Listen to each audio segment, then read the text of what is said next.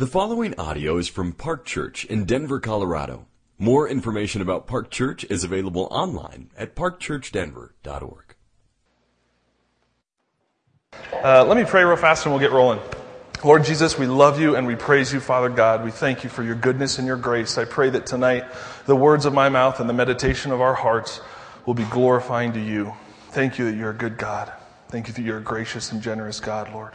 Teach us and show us what it means to be your image bearers and be gracious and generous with what you've given us. It's in your name we pray these things. Amen. My name is Marko Vukovic. I'm a lay elder here at Park. This is really fun because there's a handful of very familiar faces, but most of you seem new to me, which is great. It's great to be here. I'm thankful for the opportunity. Like I said, my name's Marko. My wife is Jessica. We've been going to Park for about 7 years. I'm from Denver. We live in the Wash Park area. We have 3 little Serbian boys that are crazy. But yeah, I love this seminar. I've been lucky enough to be a part of a seminar like this that we've done a few times in years past, and even just attending various ones. And the baseline idea is that money is important. Money's important. And it's great to get time like this to talk, to pray, to dialogue, to dive into the Word, and see more and more what that looks like. We all come from different backgrounds. Taylor touched on that. We all come from different backgrounds. Some of us come from wealthier families and not so wealthy families. Some of us come from families that were financially very good stewards. Maybe grew up in the church, had a healthy understanding of finances. Some of us didn't. But we all have different perspectives. We come from different backgrounds, some good, some bad. But money is not a necessary evil. Money is not a topic to be ignored or treat in a taboo way, as Taylor talked about. And much of what we know or believe about money almost needs to be unlearned to a degree. We all come, again, from different backgrounds, different perspectives, different habits, and our culture feeds us a slew of lies.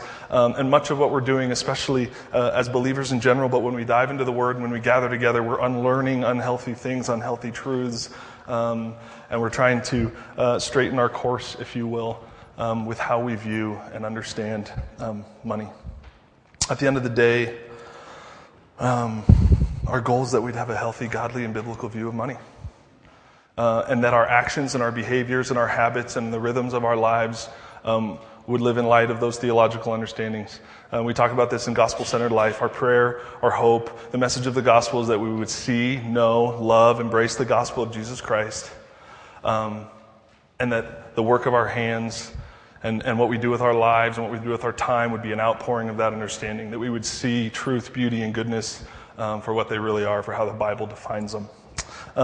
What's fun about this, I came into this kind of late, and it made me just love Park, because I think it would have been a pretty inaccurate representation if we just talked about giving. Like I love, when my wife and I talk about being financially healthy, it's not just about giving, though that's what I get to talk about here tonight. All of our money goes into one of 4 places. We spend it, we save it, we invest it, we give it. And I think sometimes we think being financially healthy is just giving, or maybe in our culture, in the U.S., thankfully, some of us are starting to get this, we're like debt addicted, right? So we want all this stuff, we can't afford this stuff, we leverage ourselves, we borrow money, we rack up credit card bills. So now maybe a healthy perspective of money is we give and we don't have too much debt. But it's just a much bigger issue, bigger picture, more pieces to the puzzle. And so I love that we're talking about budgeting, and Gary's talking about good beer and good food and enjoying the gifts God has given us, and I get to touch for a second on giving. So we're already running out of time. I'm going to just touch on 3 things. 1, it's all His. When we talk about money, when we talk about things that are ours, there's really no such thing as things that are ours. It's all God's. If we don't start there and we don't get that idea, we can't really move on to the next. Secondly, just the idea that we serve a generous God. We serve a generous, gracious God from whom all blessings flow. And we talk often here at Park, not because we're special, because this is what the Bible teaches, that we are called to be image bearers of God in all arenas of life. with our spouse and our families, to our kids, to our friends, to our communities, to our neighbors, to our coworkers. We are called to bear the image of God for His glory. And then lastly, as I was crunching and trying to think on how on earth do I talk about giving in 15 minutes, I just have a slew of practical takeaways and kind of nuggets that I've gathered over the years and chew on, and I'm just going to tear through those. So first of all, it's all His. Psalm 24:1, the earth is the Lord's and the fullness thereof, the world and those who dwell therein. That's pretty straightforward. The earth is the Lord's and the fullness thereof, the world and those who dwell therein. It's all God's. We see this from Genesis to Revelation. God is the author of all things. He's the creator of all things. He's the owner of all things. Even Adam and Eve were not given the garden. They weren't signed over the title. God didn't create it. Here you go. It's yours. It's in your name. No mortgage. No. They were called to work it. They were called to keep it. They were called to enjoy it. Again, Gary's whole talk from the beginning. Enjoying God's grace and God's blessing and God's fruit, but it's not theirs. It's never been theirs. Even their bodies are not theirs. It's a gift. It's God's. God is the owner, the creator, and the author of all things. And this goes against our natural entitlement and culture bias, which by definition, we see this throughout the Bible as a whole. I mean, the beauty of the gospel and the beauty of the Word of God is that it's pretty much contrary to everything we see in the natural world. But this whole idea that it's all God's goes, frankly, it hits me, it strikes me. I'm an entrepreneur, I'm a small business owner. I run a few small businesses, most of which lose money. 1, 2 make money. But man, as a small business owner, I do everything. I'm the president and the janitor and the accountant and the receptionist and the everything in between. So it's really easy for me to get very entitled and very ownership oriented of the fruits that God blesses me with through my company. So this strikes against the grain of a sinful nature of entitlement, and a culture we live in, especially in the United States, which I'm a nerdy, patriotic guy. I mean, I'm a first generation American. I love this country. I get real nerdy about it. But in this country, we're kind of a pull yourself up by your bootstraps, go make your own way, earn your own way. And with that can really grow a sense of entitlement. It's all God's. We will never be financially healthy or even begin to understand the gospel if we do not understand this point, that it's all God's. If it's all His, then everything we have is a gift. I almost threw something at Gary when he started to quote James 1. Every good and perfect gift comes from above. Every good and perfect gift comes from above. It's not created by our own hands, it is a gift.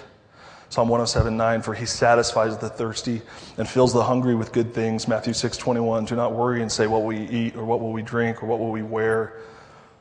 God provides. Luke 12:24, look at the birds. They do not plant or harvest. They do not have storerooms or barns, but God feeds them. How much more will God provide for His people? Now, if everything's God's and everything we have is a gift, then we're merely trustees to what is rightfully God's.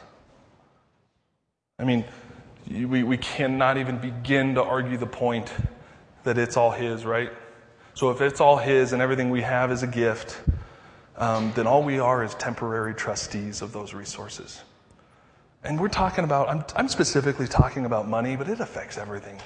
Your time, your giftings, your talents, much less your pocketbook. We are merely trustees.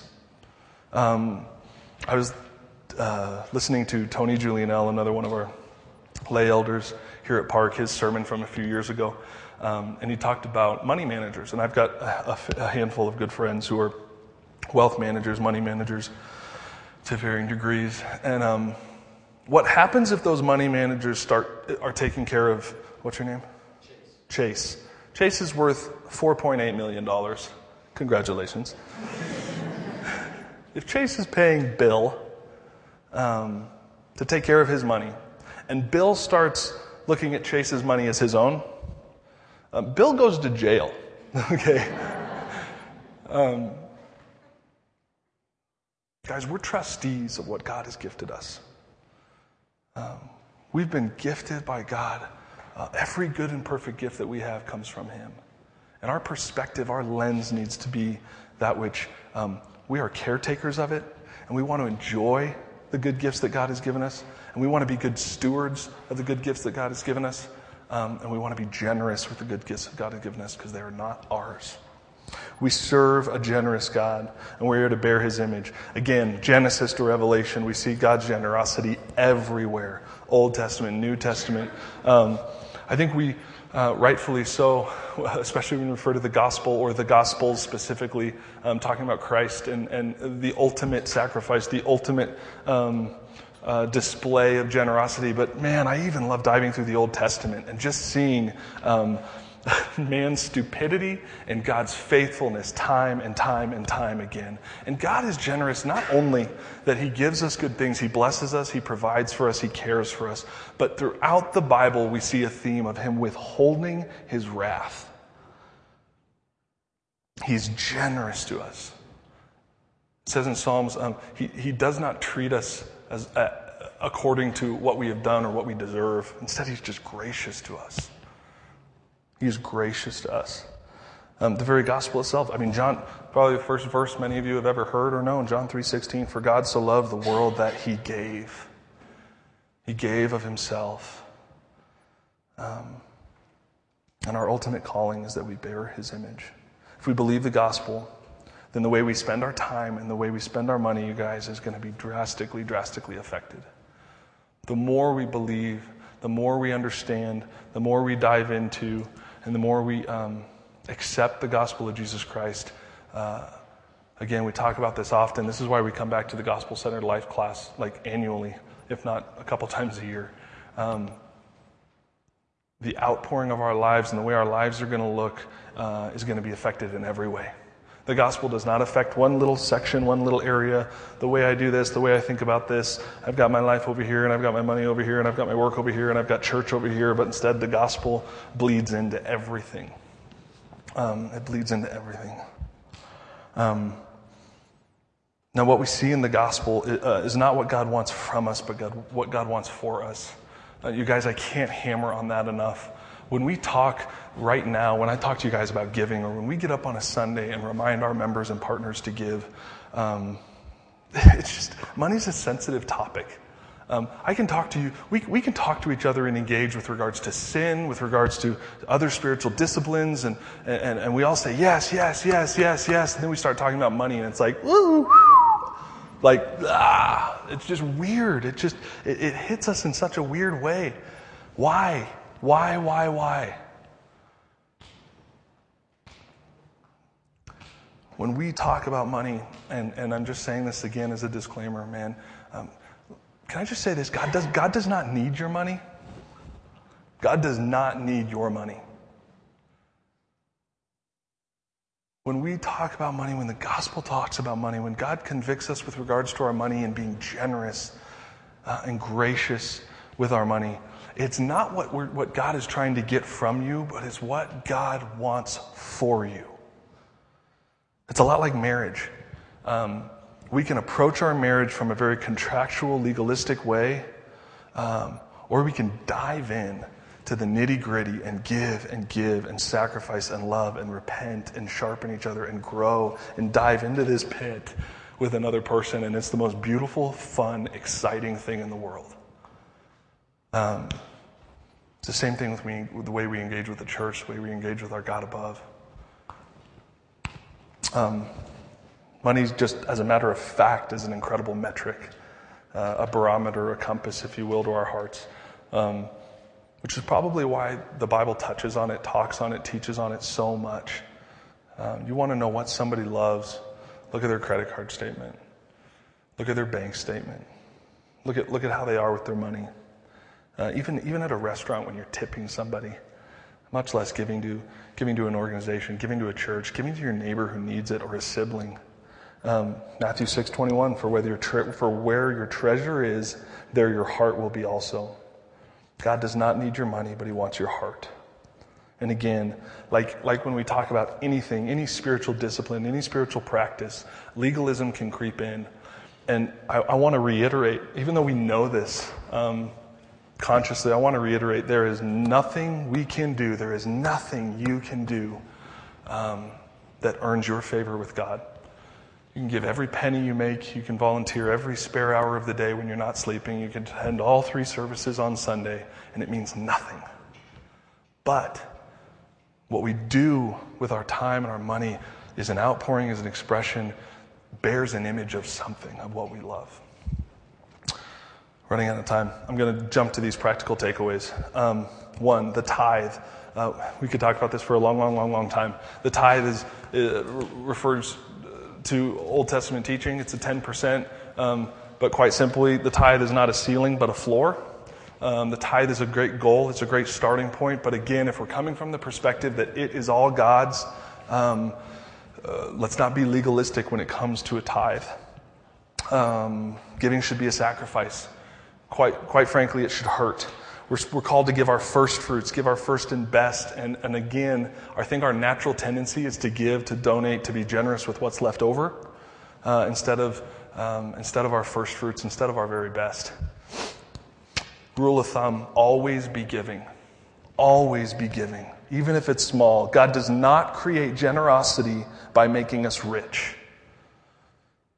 Don't wait until you have enough money to start giving. When we talk about healthy financial practices, whether it's budgeting, again, we save, spend, tithe, invest. We need to be doing all 4 of those at all times. So even if it's small, even if, man, I can barely give anything, give. Make it a regular practice. Build margin in your life that you can give, and you can give up your first fruits. We're designed to be image bearers, which means we are designed to give. We talk often, guys, we're designed. Our normal practices are beautiful. We're designed to rest. We're designed to play. We're designed for romance. I mean, we serve a God who invented sex. That is awesome. Okay? We're designed for adventure. We talk often at Park that we're designed for community. We're meant to live in community. And we're equally designed for generosity. When we deny our natural design, we will never, ever, ever thrive. And money is a particular place where the evil one would love to just grab hold. He loves to grab hold and isolate that. And you know what? I'm going to work really hard on this spiritual discipline. I'm going to try to be really faithful with this. I'm going to try to be really gracious with my wife in this. I'm going to try. But money is just oh man, he loves to just take hold of that and make it an idol. We were designed for generosity. So acknowledge your money is not your own. Taylor talked about this earlier beautifully.